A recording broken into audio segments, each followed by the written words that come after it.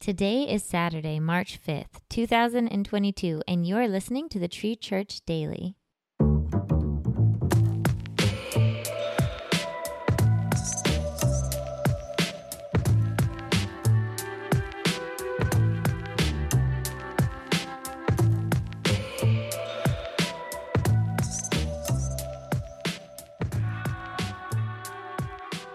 Today's scripture comes from Colossians chapter 3, verse 16 of the NIV. Let the message of Christ dwell among you richly as you teach and admonish one another with all wisdom, through psalms, hymns, and songs from the Spirit, singing to God with gratitude in your hearts. Does the message of Christ dwell richly or abundantly in you? As we learn more about God's plan for our lives and how He wants us to live, our lives should be different from the world's. Others should see something contagious in us, something about which they want to learn. Our lives should exude joy and gratitude for the fact that Jesus died as a sacrifice for our sins and rose again and is alive today.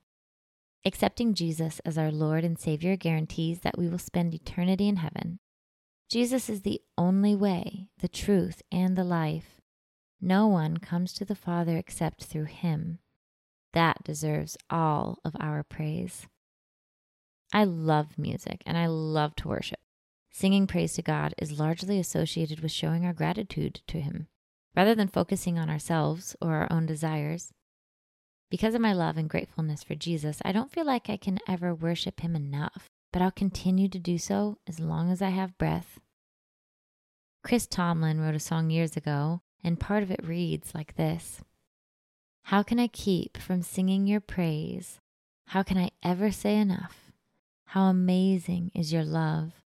How can I keep from shouting your name? I know I am loved by the King, and it makes my heart want to sing. Give thanks and praise to Jesus from a grateful heart. Here are some questions that we can use to help apply this concept to our own lives. First, do you feel grateful for things in your life? What makes you feel this way? Second, does the fact that Jesus died for your sins make you grateful?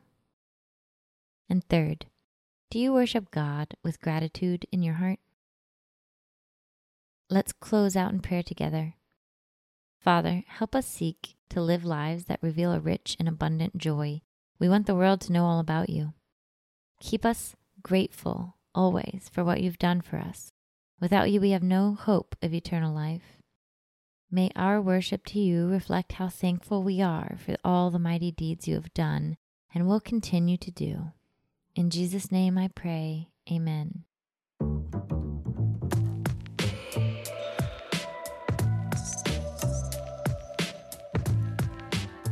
We are so grateful that you joined in with us today to listen to the Tree Church Daily.